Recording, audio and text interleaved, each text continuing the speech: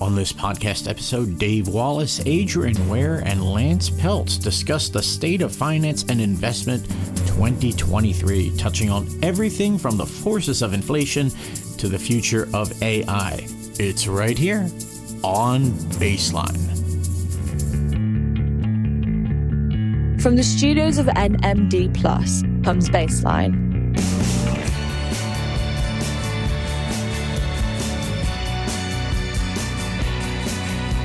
Baseline, brought to you by Cavendish Ware, a UK-based boutique wealth management firm that provides truly bespoke advice. Cavendish Ware, wealth for life.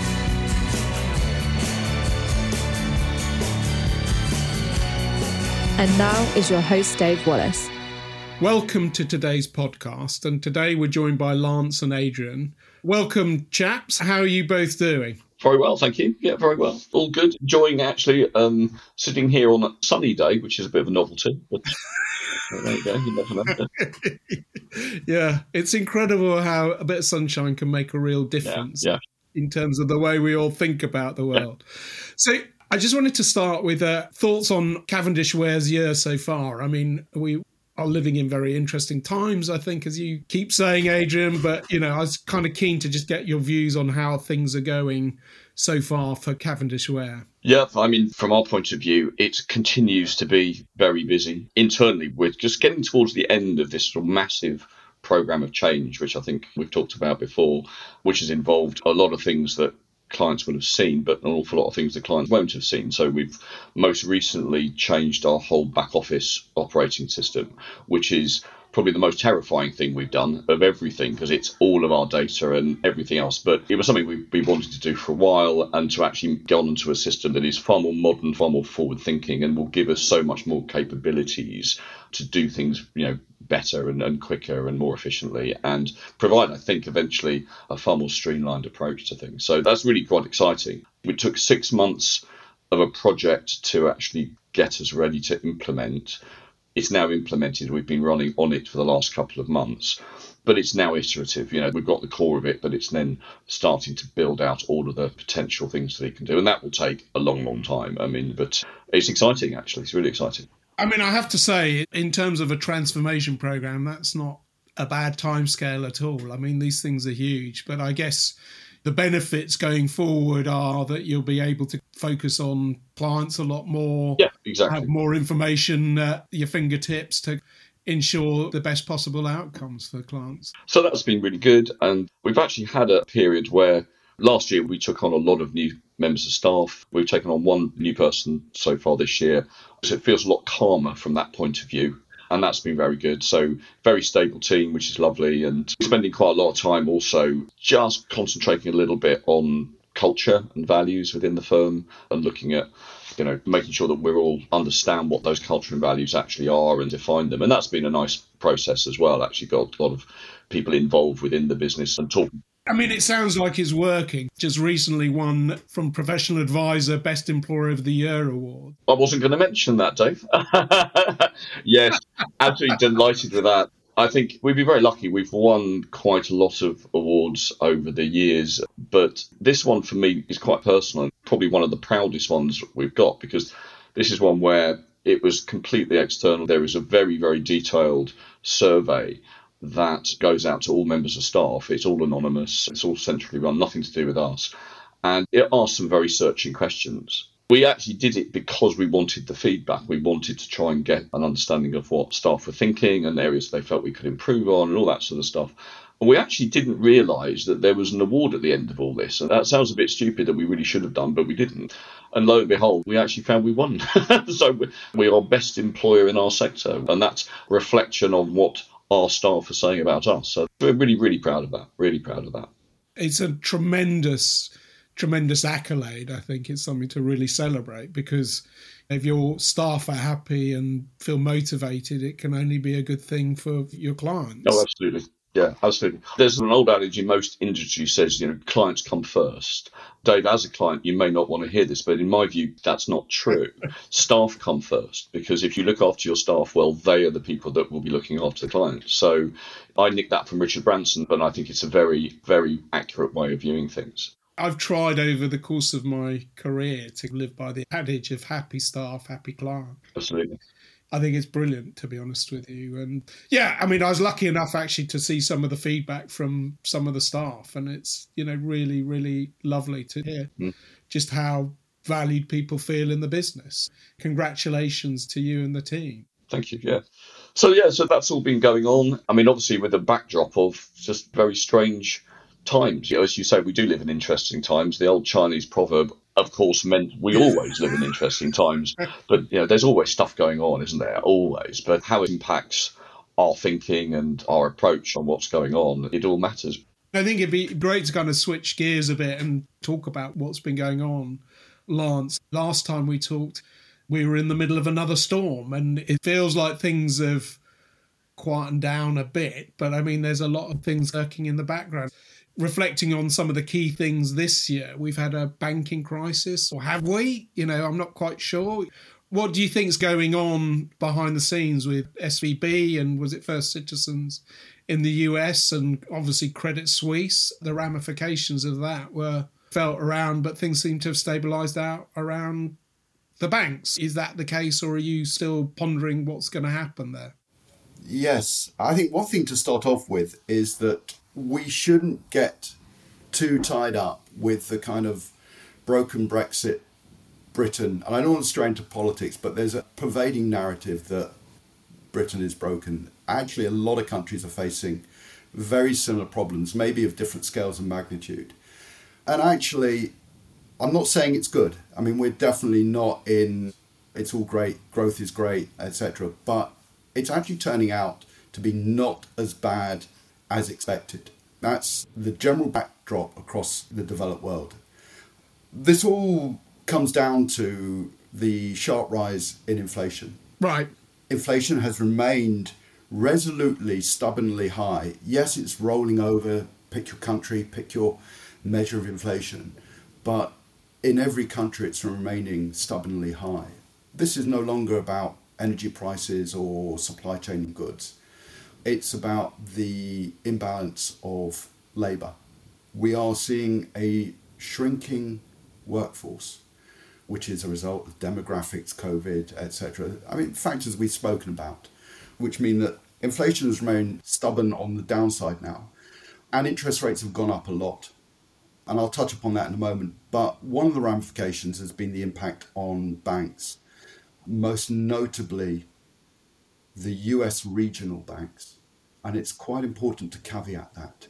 So a lot of banks are now going to struggle because of the structure of bond markets and interest rates out into the future. But European banks, we believe, I have to caveat that because all European banks have been subject to strict and quite rigorous scrutiny and stress testing, which came into force post the global financial crisis. In the US, this was only focused on the very large banks, Bank of America, JP Morgan, Chase, etc., the names we know. Whereas the US has got a huge proliferation of regional banks. Some of them turn out to be very large, and some of them turn out not to have been run that well. And the rise in interest rates has really exposed that.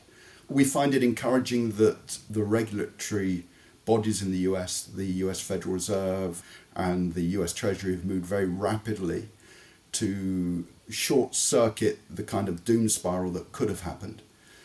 And it does look like the banking crisis in the US has been averted, but we're from the outside looking in and it may still be bubbling away.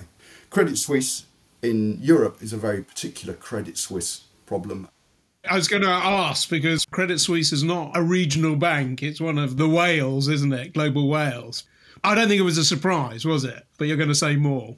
I think to any of the watchers out there, to anybody in our industry, Credit Suisse is the bank that has been permanently in the news for one stuff up after another stuff up after another stuff up. And in a point back when it was taken over by UBS, or let's say pushed into the arms of UBS, and we had that very febrile environment in banks, UBS was the one where there was going to be a loss of confidence. especially since most of the individual client base is high and ultra high net worth individuals. So their deposits are way above any government guarantee, and it's the sort of money that can move instantly. And they were seeing significant outflow. So, 160-year history, but it was self-inflicted. I mean, if we use a simile of shooting themselves in the foot, they machine gunned their legs off. So it's not surprising. I have to say what impressed me was just how quickly the Swiss authorities acted around it. I mean, they completely changed laws over a weekend and, it was quite incredible. Banking is so central to them as a country and their position in the world that they absolutely had to. They were given any choice. But the problem is UBS is so big, it might have damaged Switzerland's reputation, actually, but we'll wait and see. You rescue these things and then you create other problems down the road. I mean, in a way, it seems like the story of what's happening in the economy is like you plug one hole and that creates problems a bit further down the line. Politicians are always fixing the last crisis. And when something seems to work, they do it too much. So the old adage of too much of a good thing. There's also a well-known saying in financial markets, and it's called Lance's Law of Large Numbers.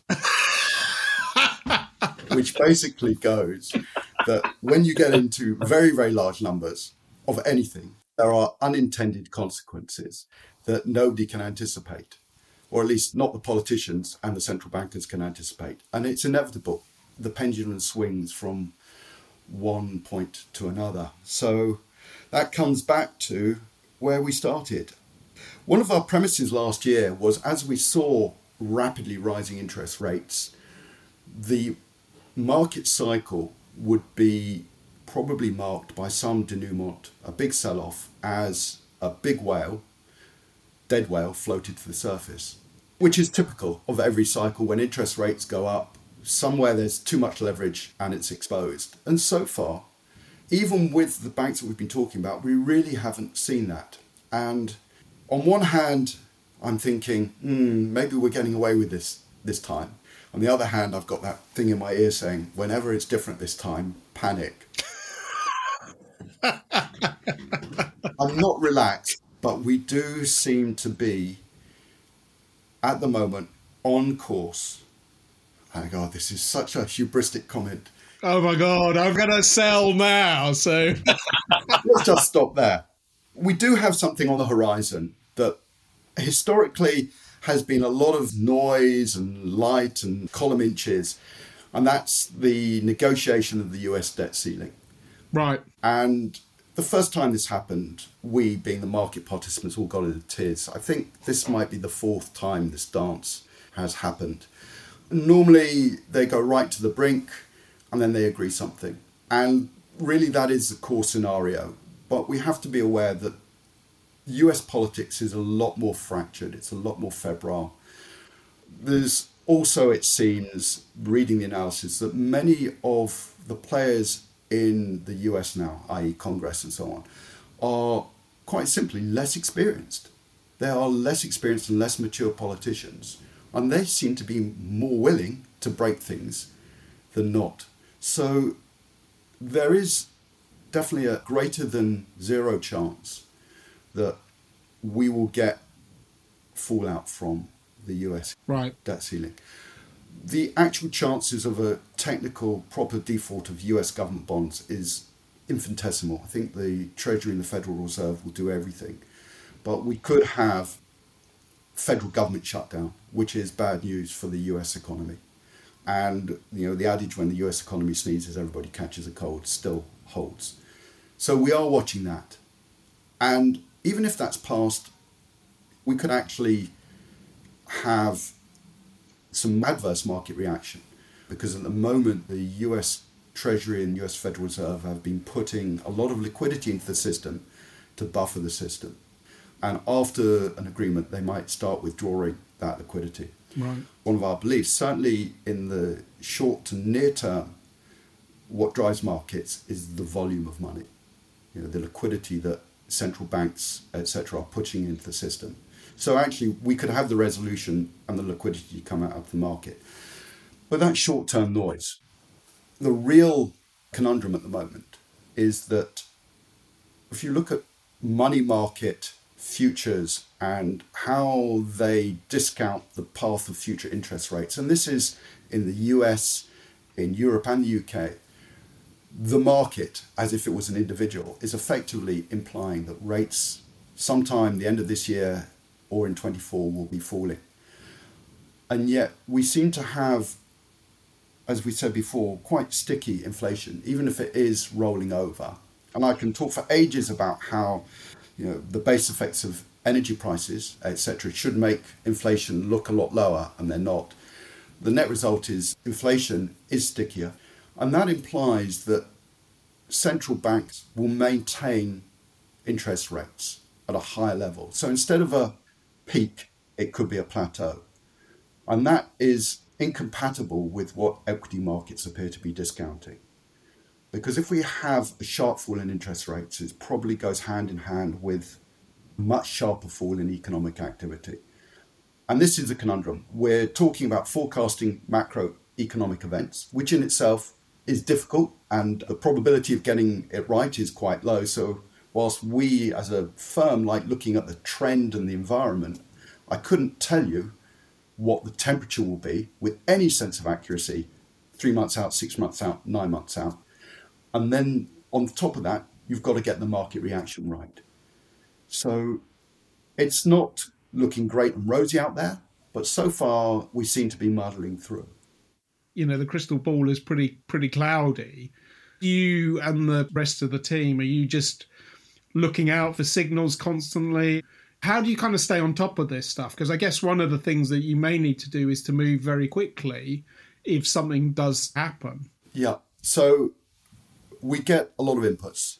There's a lot of inputs out there, from FT articles right down to the subscription services that are good at economic and trend forecasting, but they're all scene setters.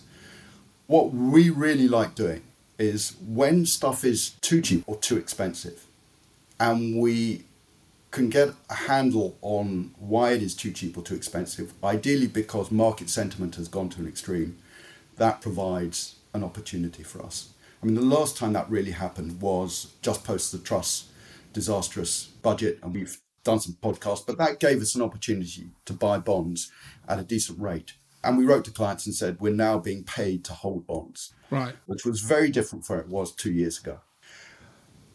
At the moment, the crystal ball is opaque, and nor across almost every asset class are we being offered a compelling reason to buy it or sell it. And that's why activity has actually been quite low. Right. So our portfolios are positioned very conservatively. So in fixed income, in the bond section, we've got government bonds and investment grade corporate bonds. So lots of quality there. We don't have any high yield or emerging market debt. We're also quite exposed to short dated bonds. So we're at less risk of this repricing of future interest rates from a peak to a plateau. In the equity side, we're still underweight because there's just not any real great pockets of valuation that are compelling. We're more underweight the US because the US remains relatively expensive to its history, and we're slightly overweight Japan and the UK, which look cheap relative to the history, but they're slightly. We've got a bias to value, which is basically fund managers who are looking for cheap companies, and a bias towards quality, which is fund managers who are looking for companies that have got strong financials. One thing I'd also add to that, everything that Lance is talking about there are tactical decisions that we're making in the portfolio. It's trimming the sails. And we recognise that what we think might happen could be wrong. We're playing out different scenarios across different outcomes and different events. You don't actually know, unless you have the benefit of hindsight, what's actually going to happen. So when you have this sort of period, you want to stick fairly close to the knitting, I think, and make adjustments. But these aren't major changes, and they shouldn't be major changes. Lance said earlier, we can't see what's going to happen necessarily in 3 months, 6 months, 9 months. I often say this, I can't tell you what's going to happen next week, but I can pretty damn well certainly tell you what's going to happen over the next 10 years, which is a basket of the world's leading companies are going to do better than any other asset class. So invest in equities in a properly diversified portfolio, and you will do well over the long term. But you're running the volatility curve, you're going up and down with markets. So I think it's very easy for us all as human beings to get very caught up in what's going on right now. And yeah, we need to adjust and adapt our portfolios by trimming those sails to try and eke out a little bit of either overperformance or avoid underperformance. But in the long run, it is also sticking to the knitting of a strategy and a plan around the individual and what they're trying to achieve in their life. So all the investment structure that we do is focused on achieving a client's personal objectives. It's not just about trying to make money, which may sound bizarre, but it's got to have that purpose. Otherwise, if you're investing without understanding why you're investing and what the purpose is, it's pointless. So it's making sure that you understand what we're trying to do and stick with that. What we're doing inside the portfolios are those little tactical decisions. I think where some people perhaps can misunderstand is they think, oh, they should move everything to cash now and then everything back in. And that sort of highly dramatic move. And you might get it right once or twice, but you're going to get it wrong probably more than once or twice. And that's when real problems happen. Thank you for that, because I think it gives me a really good understanding of what's going on in your head. I mean, it's fascinating to hear what you think is going on as well. One thing that has really kind of hit public consciousness this year is generative AI. And I mention it because I think AI is creeping in across the board. And I can foresee that those tactical things you talk about, eventually machines will be making some of those decisions. Yeah, it's absolutely fascinating. It's something that we as a firm, I personally have started really sort of trying to get to grips with and understand. And the more I read about it and listen and talk to people about it, the more fascinating it becomes. And it's very different, I think, from previous technological changes for all sorts of reasons. And the speed is incredible. What these machines can do and how quickly they can learn and where it's taking us is quite fantastic, actually. I mean, something that somebody said to me the other day, said, you do realise that today is the worst that AI will ever be. And it's like a brilliant way of putting it. That's a real thought, isn't it? But I think it's quite easy to paint a bit of a doomsday. You know, we're going to be taken over by machines and the human race will just be subservient to these sort of mechanical masters. And yeah, that makes good films. And let's just hope it's not true. But I actually have a far more positive attitude towards this. If we understand it and use it correctly, it will really make a significant change to society. Not all of that change will benefit everybody. There are absolute dangers. And I think there was something in the news this morning that BT are replacing a whole host of jobs with AI. So I think there will be real casualties out of this. But I think it will give huge opportunities as well, certainly for us as a firm, to really improve and enhance what we do and how we do it. You know, just listening to that BT example, this will have an impact on the labour markets potentially. So feeds into all the economic side of things, which then feeds back into the investment side of things. Yes. Again, I like reading a lot about this stuff, the ramifications. These are still relatively early days and something that will obviously move very rapidly. I think one of the results is it's going to put a lot more emphasis or value on creativity. Yeah. And process-orientated roles are at risk. Big picture, it could make some significant shifts in the labour market. Between this and maybe the move to self-driving autonomous type vehicles, and there's a tremendous amount of people employed in transport and maintenance of transport. And again, EVs need a lot less maintenance. We could have a structural shift in the level of employment and unemployment in the world, certainly in developed markets. And the current groupthink that you need growing population to have growth in an economy may actually be turned on its head. You could actually be disadvantaged for having too many people because there might not be jobs for them to go around. But this is all future speculation. So at this point, I'll go back to a great adage. It's Warren Buffett, because I certainly couldn't think it up. Warren's words, shall we call them? I'm going to call it Warren's words. When the automobile, because he did say automobile rather than car, came along, you could see it was bad for horses, but you didn't know which automobile company would be the winner. I think we're at that point. It's definitely got the potential for some very significant changes. I think that point around the disadvantage of people, it's a real thing. I mean, I hadn't really thought of that. I read something that the lorry drivers and the lorry industry in the US accounts for 10 million people. So, if you've suddenly got autonomous lorries driving all over the place and they're all battery powered, and that's 10 million people are out of jobs, potentially. Yeah, I think any firm that isn't embracing this stuff has got their head in the sand. It's very, very important to have an understanding of it and to embrace it. Back in the day, it was possible. Many firms in our sector didn't have a website for many years. Oh, we don't need that. We don't need to bother about any of that. And they could get away with it. And they did get away with it. There are other firms, me probably being one of them, that probably spent quite a lot of money in trying to do stuff where we probably didn't need to. Not at the time, not in the same way that we did it. We were quite advanced in many ways. And I don't think that is an option with this. If you don't think about it and embrace it, you'll be way behind the curve and you won't be able to catch up. Fascinating. It's been a really, really interesting discussion. Thank you so much. And congratulations again on the amazing award. Bye. Thank you.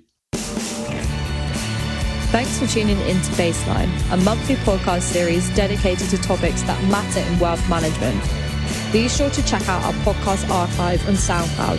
And until next time, have a marvellous week.